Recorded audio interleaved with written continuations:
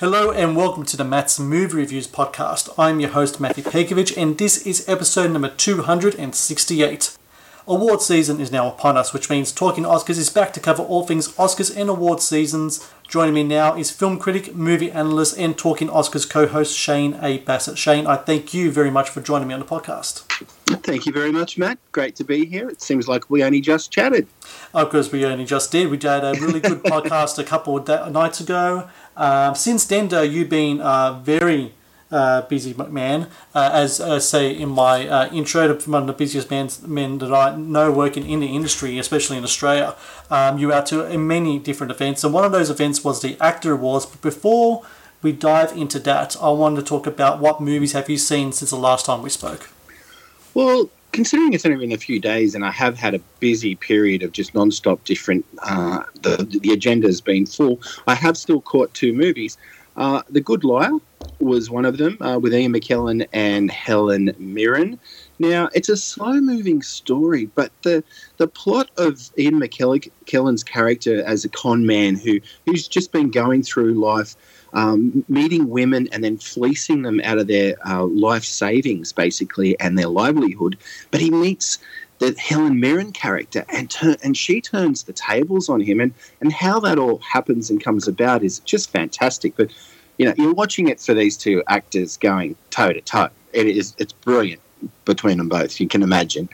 And I also saw only this morning, Jojo Rabbit, which is the new Taika Waititi, what would you call it, a comedy, drama, I'd say? It seems like almost like a satire in a sort of way, wouldn't it? It has it's got a lot of satire in it, dark comedy. It's also got a message in it to do with families.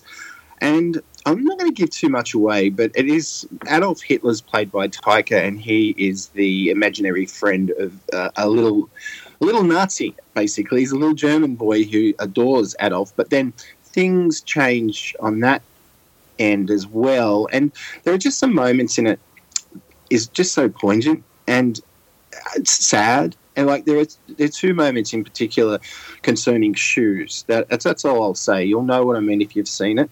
It brought me to tears. But as a whole, his humour and his style is loved by many, Taika, I mean, but it's not so much by me. So as much as it was better than I expected, I still not convinced. It's a tough one, and the subject matter is certainly a touchy subject, but it has been dealt with in a mannerism where you can understand the viewpoint that Taika Waititi has done for this film. Great acting, Scarlett Johansson in particular, the little boy in it. His name escapes me. I hadn't seen him before. He was very good. Sam Rockwell's very good in it. So I'd say worth seeing, but just be prepared because it is very different.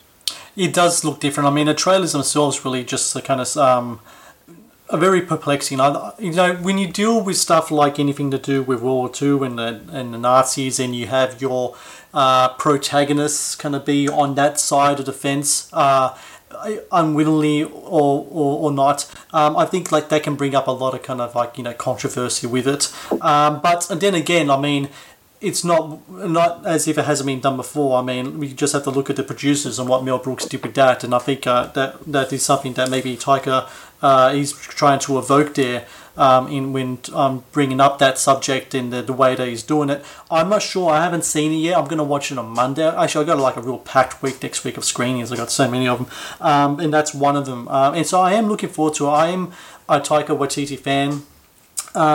So I'm interested to see what it's going to be like because it just looks so different to everything else. I think, Shane, more than anything, I guess it's unique when compared to the rest of the field this award season. Yeah, it's very unique, and I think it'll get a look in. I'm not sure, maybe screenplay, but it's a tough one, and it takes a very serious subject, and not all the way through, but there is a lot of light moments in it. Also some very moving moments. Remember Life is Beautiful, the Italian film, that sort of dealt with similar, that's a different story, but that same era, that same war-torn tragedy that was looked on a little bit more lightly. So expect the unexpected with Jojo Rabbit, but overall there's some great performances in it. And another thing that came out this week, which we both saw, it's not a movie, it's a trailer, and it features this year's Oscar winner for Best Leading Actor, Rami Malek. He plays the villain in the new Bond film, No Time to Die. I know you're a big Bond fan, Shane. What did you think of the trailer when it came out? Oh, huge Bond fan. I had chills. I think I watched it about 5 times in a row on a loop. The music got to me. It was just fantastic. Jeffrey Wright in it as Felix. He's back. And it was just good that we meet another 00 in it as well. And Daniel Craig's reaction to that. And then there's like, the world has moved on, Mr. Bond. You know, that quote in it is true, because a lot of people said a couple of years ago before Skyfall, is James Bond still relevant? Well, I think he is. And it looks great. But there's a moment in the trailer too where his car with the old-fashioned machine guns that come out near the lights and the front lights, and he's doing a donut around in circles. Now, I don't think they've done that in a James Bond movie before, so I thought that was pretty good to see as well. And just overall, very excited, and I'm looking forward to seeing another trailer and then the movie when it's out next year. The film is directed by Kari Joji Fukunaga. He did the True Detective season 1 in particular. Last film he did was Beasts of No Nation. I think that was a Netflix film with Idris Elba in there as well. And there was a lot of... I haven't seen that. No, I haven't seen that, but I have heard good things about it. And from what I understand of this Bond film, the rumour is that, like, it is officially Daniel Craig's last Bond film. We know that, but the rumour is that future Bond films won't be necessarily a Bond film. It'll be 00 something, and Lashana Lynch, who features in the trailer, she's poised to take over the franchise. Is that correct, Shane? I believe so, yes. And there's a little hint to that when Moneypenny says, "I knew you'd get along." And, yeah, I mean, even seeing Rami Malek in it, and then you've got Christoph Waltz returning as Blofeld. I think they are looking at the future and some changes, but we'll see. Let's hope they keep the plot under wraps, and I have a feeling they will go into another different direction. And a future 00 or Bond will be a female. That's a given.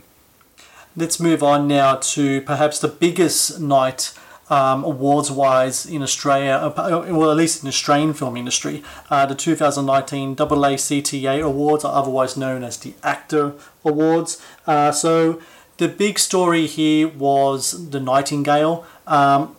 I think it was 15 wins. It got a slew of nominations. Pretty much won everything it was nominated for.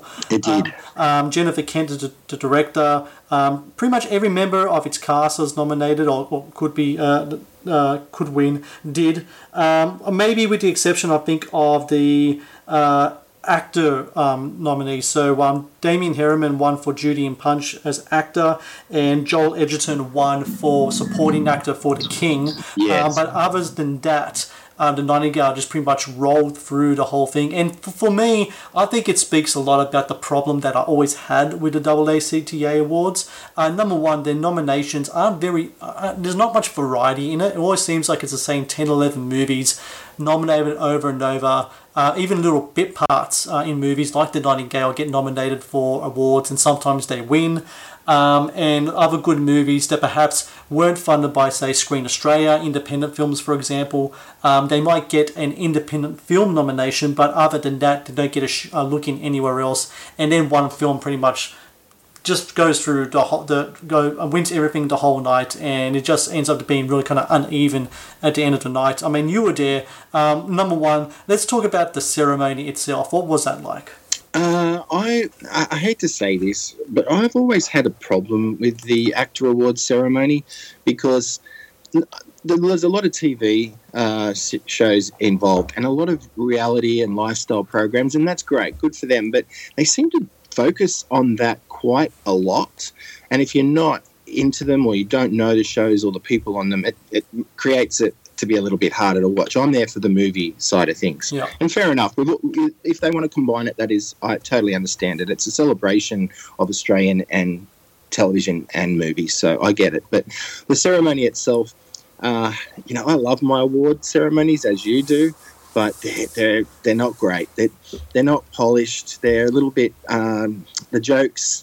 Whoever's writing the jokes sometimes for the hosts, and no not dissing Shane Jacobson at all, but I don't know. It just all seems a bit wooden to me. That said, I had a feeling the Nightingale was going to scoop the awards, and you're right about that. When we've discussed this in previous podcasts, how the variety of nominations are rarely stretched, and that's because unfortunately we do make some good movies, but they're just not seen. Yeah. They're not seen. Anyway. When it comes to the awards themselves, you said you weren't really surprised that the Nightingale won the way it did. Other wins, for example, Joel Edgerton. You've seen The King?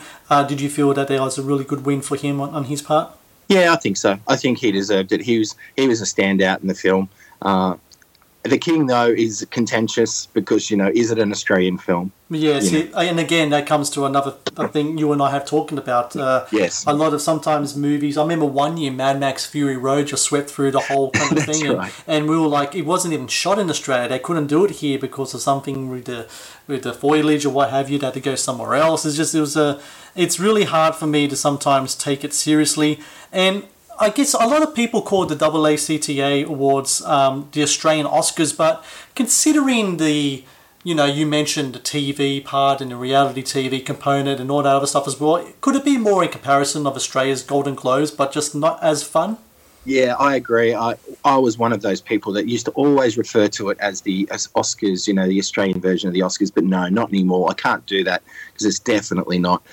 It is more Golden Globes. You're right. It's a more scaled, it's sort of stretched out, scaled back as a entertainment program in itself. It's a tough one. I'm just a little bit unhappy about certain things about it this year, so we'll see. The red carpet itself was very well organised. Mm-hmm. It was a well controlled and good red carpet, because sometimes they can be a bit hectic. Oh yeah. But on this occasion, well, you've worked them yourself. Yeah. You know what red carpets can be like. But I'm just a little bit perplexed on the ceremony this year, and I don't think I'm the only one. I really don't. Let's move on now to a different kind of award ceremony. So the National Board of Review. So for people who don't know, it's an organisation in the United States, been around since 1909. Very kind of important in the discussion in awards season. Kind of establishments like that, the Producers Guild, etc. Sometimes they can give real strong clues as to what to expect when it comes around to Oscar nomination time. And they've released what their favourite films and performances are for the year. So Irishman actually won for Best Film of the Year and Quentin Tarantino for Best Director. And I think that doesn't really surprise me as much. I think when you look at both of those films, they are front runners. Well, I don't know about you, Shane. We are going to talk about director predictions in a week or so. But do you think that in regards to that award especially, it's going to come down to Scorsese versus Tarantino? Yeah, I think so. And if you ask me, I think it would have been a little bit harder to direct Once Upon a Time in Hollywood because of all its components than what The Irishman was to direct. But yeah, it's going to come down to those two. I'm not a massive. I liked The Irishman, but I'm not one of those ones who is gushing over it. I know you think it's brilliant. I know a lot of people do, and I loved it. I've said this already, but I don't know. I think it has got competition for best film. Let's just have a look now at just some of the predictions, like some of the categories we already covered. So Best Supporting Actress went to Kathy Bates or Richard Jewell. You and I didn't even mention Richard Jewell because no one's seen it yet. I think in the States actually it's having a limited release run right now, getting really good reviews. I can't wait myself to watch this movie. I think it looks terrific. Brad Pitt, supporting actor for Once Upon a Time in Hollywood. We both mentioned him in our predictions. Best Actress, Renee Zellweger for Judy. I think you and I are definitely in agreement that she is the front runner, if not the lock for that award. I think she's a lock. But like you said last week, Glenn Close, you got to bring up that Glenn Close situation. You don't know what's going to happen there. Best Actor, now this is interesting. Adam Sandler for Uncut Gems. This is really interesting. Sometimes certain films get like just a push behind them, just like a wave. And Uncut Gems seems to be that movie at the moment. And Adam Sandler being the leading man of that film is riding that wave. And I might bring him up a little later, actually, in our predictions in regards to Best Actor, because I just feel like that a lot of people, award bodies, for example, the little ones, the little kind of critics bodies, Los Angeles, etc., are really taking to what Adam Sandler is doing here with Uncut Gems. And for the National Board of Review to actually give him an award as well, I think is a really good and big kind of push for his kind of for his standing as a leading actor, because you and I talked about only last week that his history of films is not that good. He's successful as a comedian, but his films are very kind of lowbrow, kind of like sophomoric kind of humor. But when he gets those dramatic roles like Punch Drunk Love or Reign Over Me, and in this case as well, Uncut Gems, he really does bring his best to the proceedings. So I think there's a good chance that Adam Sandler might make a bit of a move in that top 5 actor, and we might talk about it later. Are you surprised at all about Adam Sandler's emergence here in the whole award season race?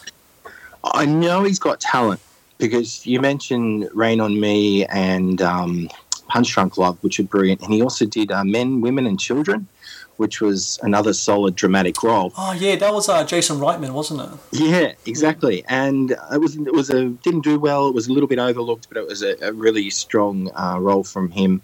And even in some of his comedies, he has glimpses of actually being a little bit more mature, like The Wedding Singer in a sense, because that's great compared to other things like Jack and Jill or The Grown-Ups and so forth. But no, it does not surprise me, to answer your question, because it's Uncut Gems has been getting buzz ever since it started doing the award, like the circuit of festivals. And I haven't seen it yet, but it's been nothing but positive. And he's campaigning. Now, when actors campaign films, that's pretty strong. It gives a strong message that they're out there doing Q&As for screenings and doing television shows and so forth. It's a pretty active consideration that they are going to get nominated and they believe in the project. So, yeah, that's a good sign. But I'm not surprised, to answer your question, no. I'm good for him, and I'm really looking forward to seeing it. Apparently he plays a very bad person in it, someone that's not very likable at all.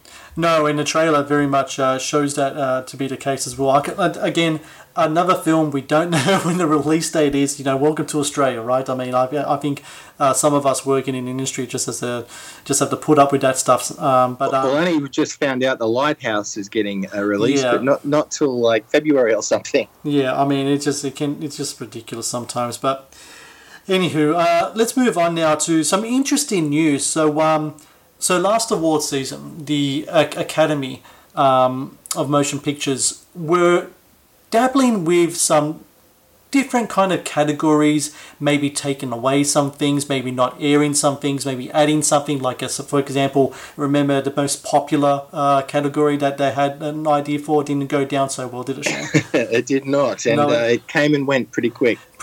But this next idea they have, I think most people might take to this one. So they're actually considering like combining the two sound categories into the one category. So right now you have Best Sound Editing and Best Sound Mixing.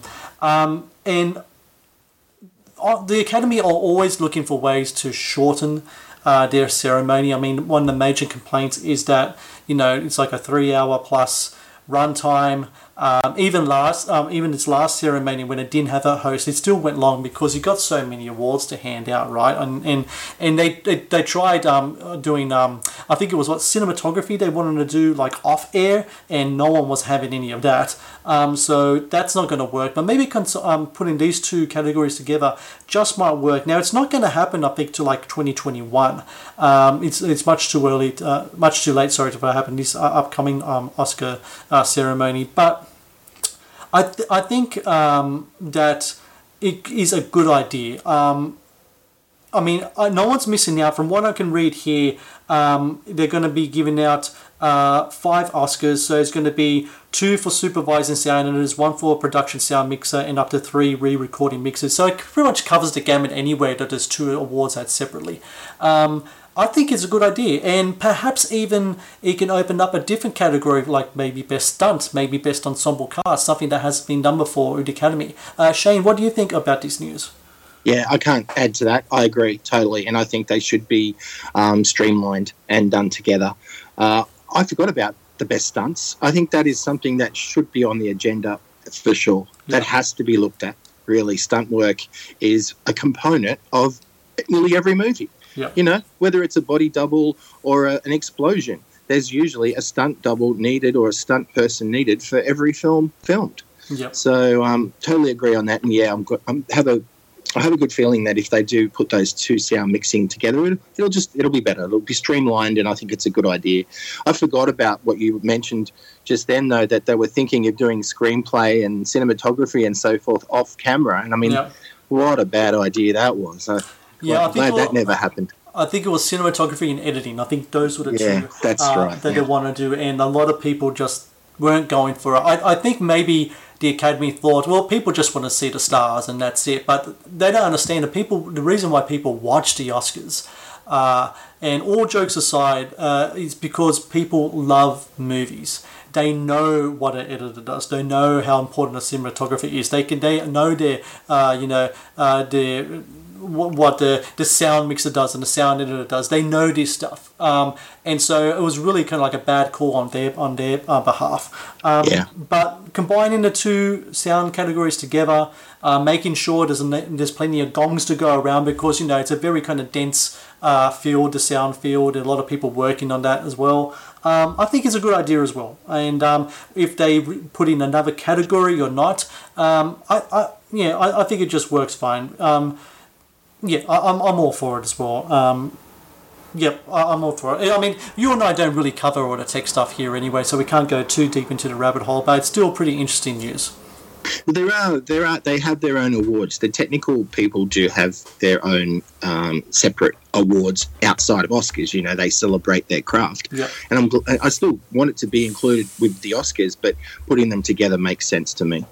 Okay, so now let's move on now to predictions. So we're up to Best Leading Actor. And I got to take back something I said last week. I said that the lead actress category is probably the most competitive. But when I was putting together my list, Best Lead Actor, I think I misspoke there because, man, I had 5 names and I still had like 4 left over that I wanted to bring up as well. And a lot of that is because of late entries. A lot of that is because some of these films, especially in this category, we haven't seen yet. But this is going to be really interesting. I think you and I might have some crossover. That's to be expected. I mean, we're pretty much into the award season now. But I'm really interested to see whether you and I also share some of our, honourable mentions as well, because there's so many of them. So, Shane, how about you go first? Tell me your first pick for Best Lead Actor. One of my favourite actors of all time, Eddie Murphy. In My Name is Dolomite. I just loved it. I thought it was... I always knew that he was fantastic, and I grew up with him, loving his stuff, pretty much almost everything he's ever done. But this was one of those real true return to the spotlight type roles. And he's hosting SNL soon, I believe, as well. He's campaigning the movie. He's out on the beat. So, I really do recommend that movie. It's for people like us who love movies because it's behind the scenes and different things like that in LA in the 70s. So Eddie Murphy for me is my first pick. I mean, that's really interesting because I have that also in my top 5 as well. And I thought that I was going to come in with a surprise here, and you just really stumped me right now. Sorry. No, not at all. I mean, it is a great film. Dolomite is my name. He plays Rudy Ray Moore. So Eddie Murphy has been nominated previously for Dreamgirls. He won the Golden Globe for Dreamgirls, and he's been nominated 4 times beforehand. I don't know about you, Shane, but I think that his performance in this movie just might be the greatest he's delivered so far, and he's got heaps of just fantastic performances all throughout his career. I mean, he's funny. I mean, he's outlandish, but he's not over the top, and he brings that kind of that swagger and that confidence that really made him famous as a young actor. Which I think that as he grew older, it seemed like sometimes he took on different roles where he tried to get away from that. Some of his movies were very kid-friendly, so he didn't want to do all the cursing and such. Some other films were very much dramatic, so he wanted to stay away from the silly stuff. This performance here, I think, he just hits that stride, hits that part in the middle, because there's great drama there as well. There's some really fantastic scenes where he really shows his depth as a dramatic actor. And I also think that I don't think he's a lock for a nomination, but I do think he will be nominated. I do, however, think he's a lock for a Golden Globe win for the Best Comedy category. What do you think there, Shane? Oh, the Hollywood foreign press will want him to go to the ceremony for sure. You know, to have Eddie Murphy there would be a big deal, and he deserves, at the very least, a Golden Globe nomination. And, you know, I'll take back about loving every movie he's ever done, because The Nutty Professor and Dr. Dolittle and that, I get it. He did that kid phase, children, like you said, but I still thought he was good. You know, there's a movie he made, directed by Bruce Beresford, a couple of years ago, and it got overlooked because it wasn't released in Australia, and I had to buy it on Amazon through a US. Yep.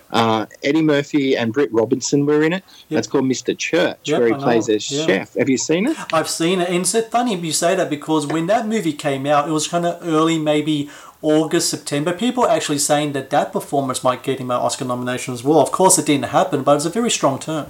Yeah, I never saw it at the time. I probably bought it about a year later, but it was great. And, yeah, that really, if you go back and watch Mr. Church and then you see Dolomite, well, you'll know that later in life he's still got the goods. He's such a good actor. He's a terrific actor. Going from one terrific actor to another, my pick is going to be Joaquin Phoenix for Joker, in the performance of Arthur Fleck / Joker. So he's a 3-time Oscar nominee. He's a Golden Globe winner for Walk the Line.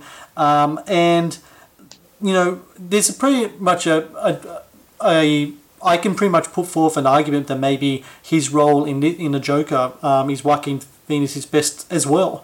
It's just, he is a once in a generation actor. I think there's certain actors that come around and they just take over the movies that they're in with their commitment and with their intensity and with their skill. I'm talking about actors like Robert De Niro, Daniel Day-Lewis. Like he's to me, he's like one of those guys. And the performance here in the Joker movie just really kind of stamps that for me. The film is written and directed by Todd Phillips. It had a lot of controversy surrounding it, but not enough to stop people from watching it. I think it's almost did like $1 billion at the global box office. Yes. And there's precedent as well in regards to, yes, Heath Ledger won the Oscar for his portrayal as a Joker of The Dark Knight, but there's been beforehand 2 actors have won an Oscar for playing the same character. Don't forget Marlon Brando and Robert De Niro both played Vito Corleone as well. And that was between like 2 years of each other. The difference there is that De Niro was doing some of the characteristics that Brando was doing because he was playing a younger version of him, where Joaquin Phoenix really makes the Joker his own.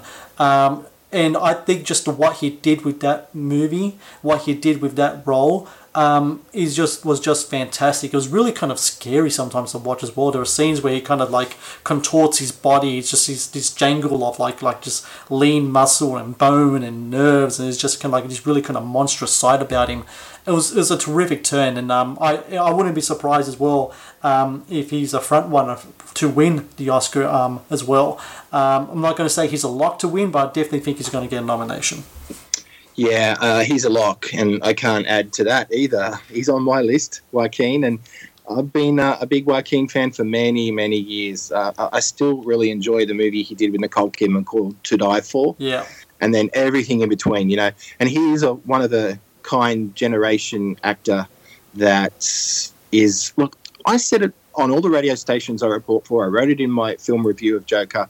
The minute he came on screen, it took about 2 minutes later, I'm thinking to myself, this guy's going to get nominated. You could just tell the moment he appeared, that the expressions and the effort he was putting into this character, it was all in. And, I totally agree. He's on my list as well. Do you think, though, in regards to Joker, there's enough there to try maybe get it a picture nomination, or do you think it's going to be the Joaquin Phoenix show more than anything else? I don't think it'll get picture. Maybe a screenplay, not.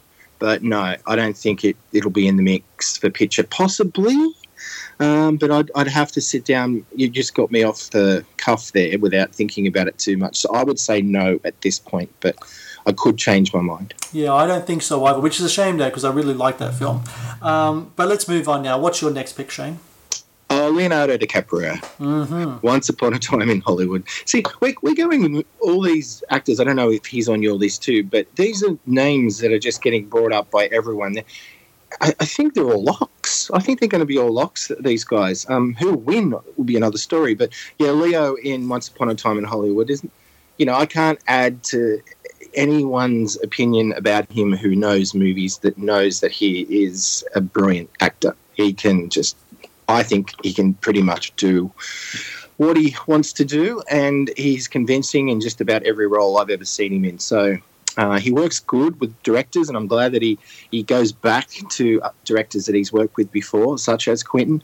And this is a great film. And his showy performance, I mean, when he's drunk, he's hilarious, but he's also great when he's being real serious and having the little moments of clarity with fellow actors, and then breaking character in between scenes and then going back. It's a real layers and layers of performance in this movie, and he was brilliant, so that's why he made my list.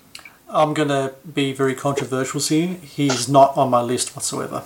Okay, see, did you like the movie? I loved the movie. I loved the movie. One of my favourite films of the year. I love him in the movie.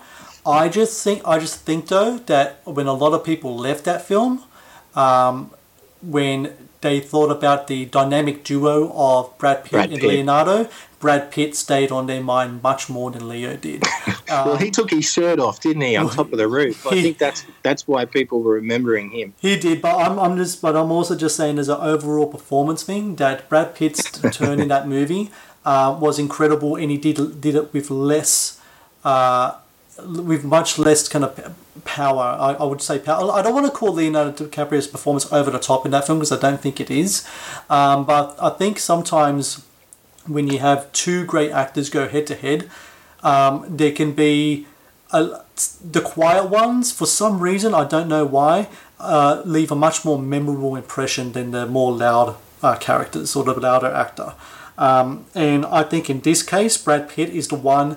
And look, Brad Pitt could have easily went for best leading actor, because I think they are both doing leading turns. This is just a thing of category selection, so both guys can get in and get the best chances of getting an Oscar for either one of them. But I think there's another reason also why I'm going against Leo for getting a nomination. And I'm just going to say right now, I probably am going to eat my words when it comes to the nominees coming out, because he probably will get nominated. It's because I think there might be too many of the same performance based around the same kind of things being in the same year being nominated. So for example, my next pick is going to be Antonio Banderas for a film called Pain and Glory. Right. So he plays a character named Salvador. So he's a film director who reflects on the choices of his past as his present comes crashing down around him. So there's similarities there, like Leonardo DiCaprio's character as well, this actor who's at perhaps looking at the end of his career, really kind of conflicted with the choices that he made in his career. I think there's just some comparison there. I think some people might go more for Antonio Banderas' performance than Leonardo DiCaprio's performance. And Antonio Banderas is terrific in his movie. He's not been nominated for an Oscar before. He's been nominated for 4 Golden Globes, no wins. He's been in the industry for a very long time. And also, he, just like another person I'm going to mention later, Robert De Niro, he has been in a really good, fruitful collaboration with one certain director, that's Pedro Almodovar, who directed Pain and Glory. So they've done 8 movies together now, and I think that also brings a little bit of kind of precedence to it as well. And it's just a really great performance. I think Antonio Banderas is one of those actors that the older he got, the better actor he's become. And especially lately, there's some performances that he has. I don't know whether I don't know if you noticed, he had a heart attack not that long ago. No, I did not know that. Yeah, he had like health problems. He had a heart attack, and it's been like maybe that brought about some sense of melancholy in his Yeah. own life, and that's been reflected in his performances. You could definitely feel it in this movie. And I just think that, like, if I'm a voter and I'm looking at all these screeners and I see a couple of characters that are similar, maybe I might vote for one over the other. You kind of get my logic there? Oh no, I get it. You're right. Between Dolomite, Once Upon a Time, and Pain and Glory, it's about Films. the movie industry. Yeah. Yeah, exactly right. Dolomite, I even forgot to mention that. I mean, there are some themes there that keeps reoccurring, especially in this category.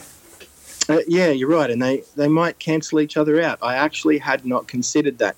Antonio is not on my list. He was going to be an honourable mention, but I will mention it now because I did see the movie at the Sydney Film Festival earlier this year, and it's pretty extraordinary. And I remember back in the 90s, there was a cinema at Glebe in Sydney called the Valhalla.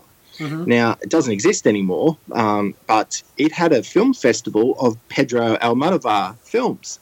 So I saw things like Laws of Desire and Women on the Verge of a Nervous Breakdown, these early Antonio Banderas roles. So I remember seeing them in the cinema, and he had some charm and good, acting skills then. And, of course, now he's just done so much. And we've got to remember he was also in, not that I think it'll get nominated, but The Laundromat this year, which was a pretty good movie and weird and funny, but, it was a very good performance as well. But on the other end of the scale of what Pain and Glory was. So, no, good choice, but he was an honourable mention for me.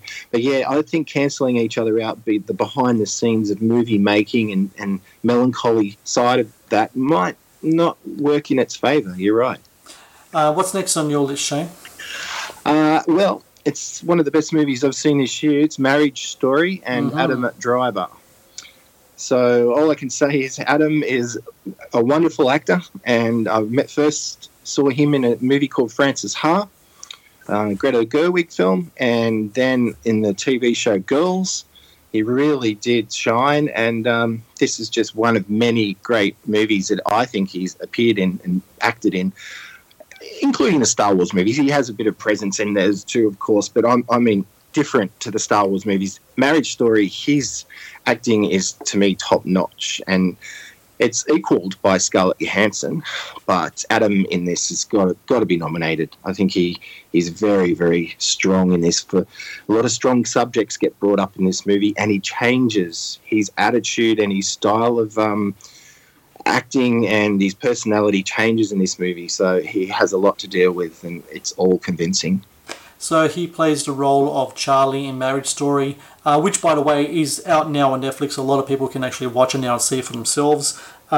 He's been nominated previously for BlacKkKlansman, and last episode we talked about Scarlett Johansson for this same movie as well, and we talked about just what a great year she's had this year, 2019, and Adam Driver is very much the same, almost similar in a certain way. He's got the huge blockbuster movie coming out soon with the Star Wars movie. He's got this movie, The Report, as well. He got really good notices in that movie. I mean, to me, every time I watch Adam Driver in a film, he just really, every single time he's further establishing himself as a leading man.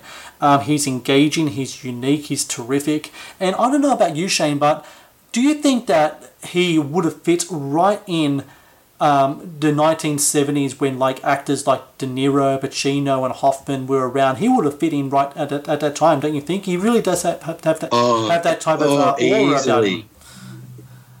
Yeah, I wouldn't have. I hadn't thought of that, but you're right. Easily would have fitted in, and he has like not your traditional look either about him, and he's just got talent to burn. I think he's wonderful in everything I've pretty much seen him in from memory. And Marriage Story, oh geez, I liked it. I mean, it was hard. It ripped my heart out, but it was a good movie and well acted.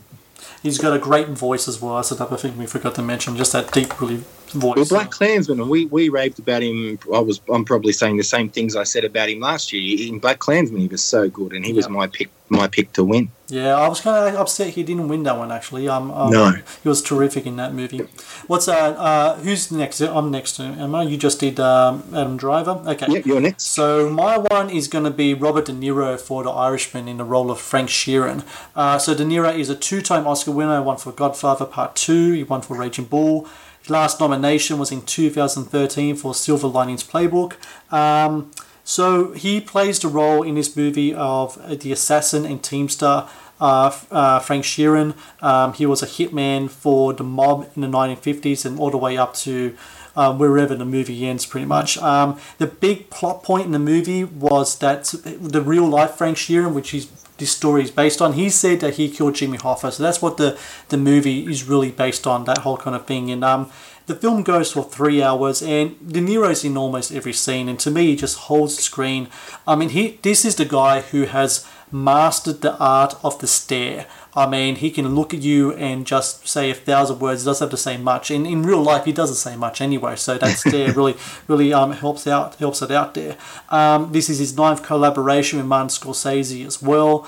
I just think he's terrific in this movie. The one thing though that I think is really going to go against it, I'm curious as to whether voters will feel that he really pulled off the age factor, especially when he was younger. I think you and I talked about how while the aging technology with the faces was impressive, like at first it's kind of off-putting, but you get used to it. The body movements of watching 70-plus-year-old actors trying to play 40, 50, etc. Sometimes that can really be jarring at times, and there are moments with De Niro's performance as well where he will have to be physical. There's one scene in particular where he beats up a grocer, and he's punching him and kicking him, and he walks away in a huff. Having seen De Niro movies for a long time and seen what De Niro was like in his 30s and 40s when he did violent scenes like that, you can definitely see the creaks whenever he moved his legs there. So I'll be interested to see whether that will go against him. But overall, I just thought he really delivered a compelling performance. One of the best of his career, I think. Shane, I know you didn't like The Irishman as much as I did. What did you think of De Niro's performance, though? Oh, his performance is great. It really was, and I would expect nothing less. One of my favourite quotes that I've ever heard him say, actually, was because he believes in just about every movie he's ever done, even the bad ones, and he said, I loved Rocky and Bullwinkle. He had lots of fun making it. So, if he can say that about Rocky and Bullwinkle, I'm all for this guy. He's great. But look, as controversial as this is going to be, he is only in my honourable mentions, not in my top 5, because some of the reasons you said. Because it was, if you look closely, you can see a bit creaky movements, as you put it. But the acting is still great. And he does go through the whole aging process, and it's told in different eras. I think he's brilliant. I mean, but it's a combination of some great performances with Al and Joe and Harvey and, even Bobby Cannavale in it and Ray Romano. So, there's some top actors here, all mano to mano, basically going for it. And he's in my honourable mention list, but I'm not. I think he'll still be nominated, but, personally, he's not in my top 5. It could also be a thing, Shane, where sometimes the quiet roles get overlooked compared to, like, the bigger, like, in that film in particular, we talked about Pesci, Pacino in particular as well. Really kind of, their roles had much more, Pacino was loud, external presence. Pesci had that internal presence. De Niro kind of straddling the line between both of them. But when compared to the other nominees, the guys when we talk about like DiCaprio or Eddie Murphy or Adam Driver, for example, maybe being, him being Robert De Niro and him being very quiet in both his performance and his real life, maybe that could go against him as well. Well, speaking of being quiet, I mean, Brad Pitt in Ad Astra. Yeah. To me, that's an Oscar-worthy performance, but it's all but forgotten. Yeah. Maybe because it was released earlier in the year, but he's quiet in that too, and it's not as showy as Once Upon a Time in Hollywood. So that's what everyone's talking about. But he was just as brilliant in the lead of Ad Astra. But like you say, it's a quiet performance, so it might go against him. Yep, and clearly it definitely has, because he has not a peep about his performance. No one's talking about Ad Astra at all. No, and it's a shame, because I like that film as well. I'm a big fan of James Gray and his movies, and Brad Pitt I think is a terrific actor, but what's next on your list? Are you up to honourable mentions now, or do you have another kind of... No, I'll round out my 5. Now, I wanted to put Adam Sandler in, who we've already spoken about, but I haven't seen Uncut Gems. Right. But I'm thinking either Christian Bale or Taron Egerton. Can I do both? Can I do two? Yes, go ahead. Yeah, Christian Bale in Ford v Ferrari, great. He's really good in it, but I expect nothing less from Christian. And it's been a popular movie. It's done well at the box office, so people have seen it. People are talking about it. And it's crossed over. It's not just a car movie. I don't think so anyway. And Taron, he's another actor that is out there. He's been campaigning for this movie since like April. Yeah. And he's at all the he's at all the TV shows. He's right by the side of Elton John all the time. So good for him. And he's so good in it. I thought he was brilliant, and I'm putting him in my top 5 as a hopeful. If nothing else, he'll get nominated, I'm pretty sure, for a Globe. But, because Bohemian Rhapsody won last year, maybe they'll go a different direction, not musical. I don't know. I really don't think that should matter, but as long as he gets a nomination, that'll be great. And Jamie Bell is another great performance in it too, but of course he was only supporting. I mean, the whole Rocket Man thing is so interesting because to me, and I think to a lot of people prefer Rocket Man the movie over Bohemian Rhapsody. Yeah. And they also prefer Taron Egerton's performance over Rami Malek. And of course, we spoke before when we talked about the Bond trailer that Rami Malek was the best lead actor winner. And it's incredible to me. It's just sometimes it's just one of those things where a performance comes along and the timing is just wrong, And I think in this case that could be it. If Rocket Man had come out before Bohemian Rhapsody, for example, I think there's no doubt whatsoever that Taron Egerton would have been a lock. Especially if it came out closer towards season. I mean, that film came out really early. And it is good that he's out there campaigning. He's a very engaging personality. He's a charming guy. He's out there with Elton John. Elton John's doing I think Elton John's doing his best to make sure people don't forget about that movie as well. No, but it's going to be like I can see Golden Globes going for it. I can see BAFTA going for it. Will Oscar go for it? I just don't know. I don't know whether the whole thing with Rami Malek is going to put him off. Are they going to give it again to another, even like a nomination again to another music biopic? I don't think so. Would the whole Renee Zellweger thing happen with Judy as well? I mean, would they say, look, we got that base covered with that performance, we don't need... I mean, there's so many factors going against it, which is a shame because I think it is one of the best performances of the year. Yeah, I agree. I do think it's got a lot going against it, and there's only going to be 5 Oscar nominations, so I don't think it's too crowded, the category. I mean, look at all the names we've been throwing up tonight. I know.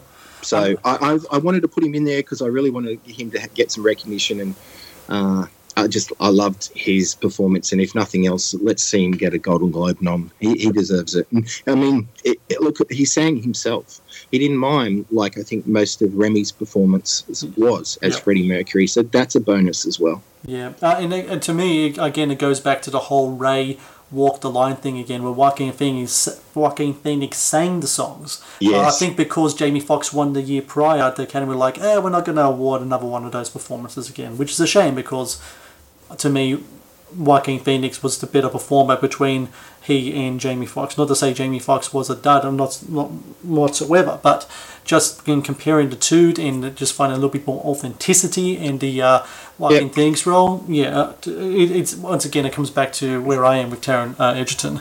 Look, Hugh Jackman sang in The Greatest Showman, and he was overlooked. So they're funny when it comes to musicals. It's either one way or the other way. It's never down the line. So you can't tell. I mean, it'd be great to see it nominated, but you're right. I don't think it's going to be much of a chance. So you mentioned Adam Sandler as well. I already spoke about him when we were talking about the National Board of Review Awards. I just want to bring it up again, Dave, because I think that is a real possibility to really interrupt things. There's another name that I want to put out there.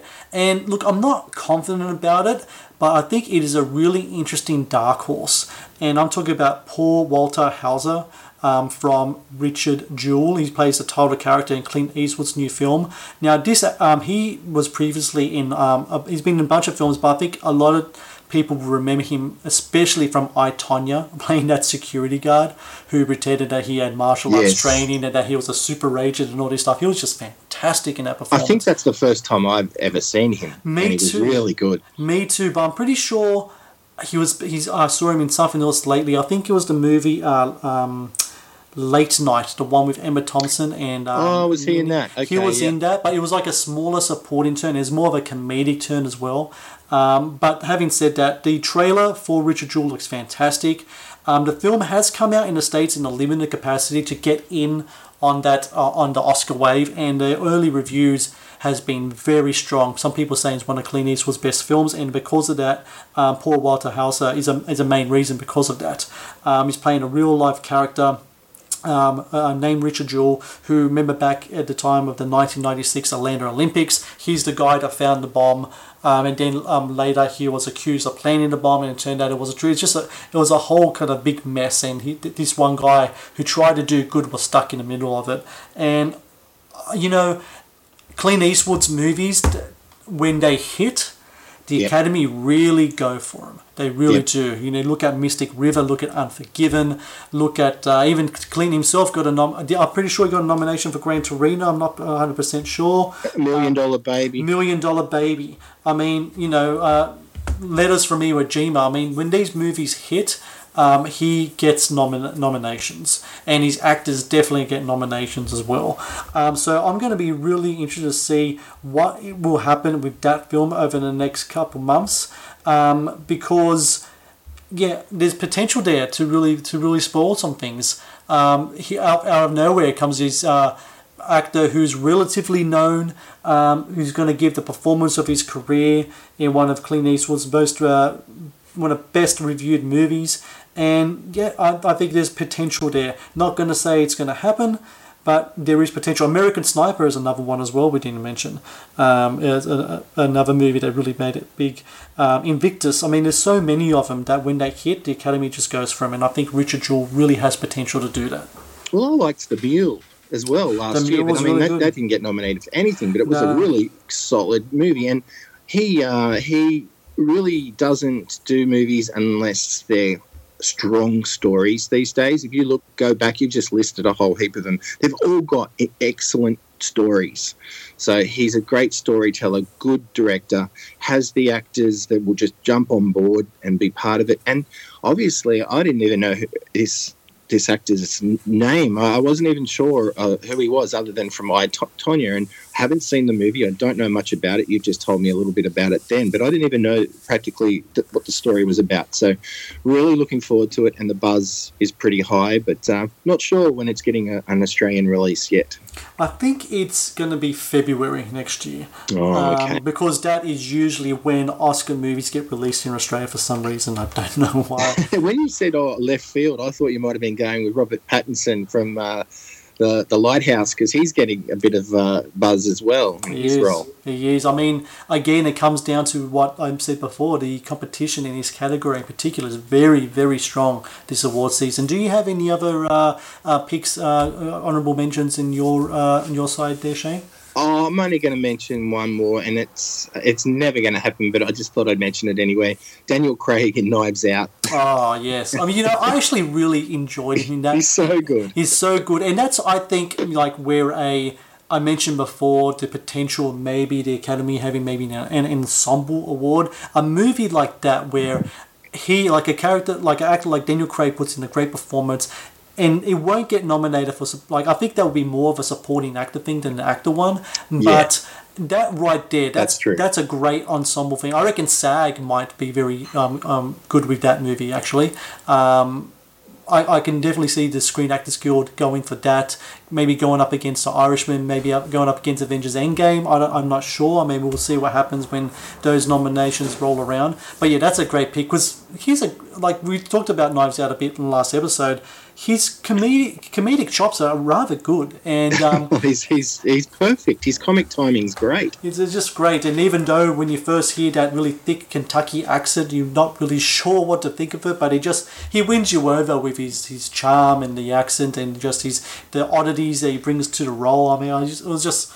Yeah, that's a really good pick. I don't think it's going to happen either. Hopefully, maybe Golden Globe. No. maybe Golden Globes love to have their stars there. Could happen there. Yeah, well, someone was saying to me the other day that they thought it was just an extension of his character from Logan Lucky. All they were talking about was the accent, really. Yeah. But he's very funny in Logan Lucky as well, the Steven Soderbergh movie. So I just thought I'd throw that one in out of left field, but yeah, probably will never happen. Well, that's a good one right there. I mean, the next time you and I speak, the Golden Globe nominees will be announced. So our next podcast, not only will we talk about that, but we're going to dive into Best Director as well.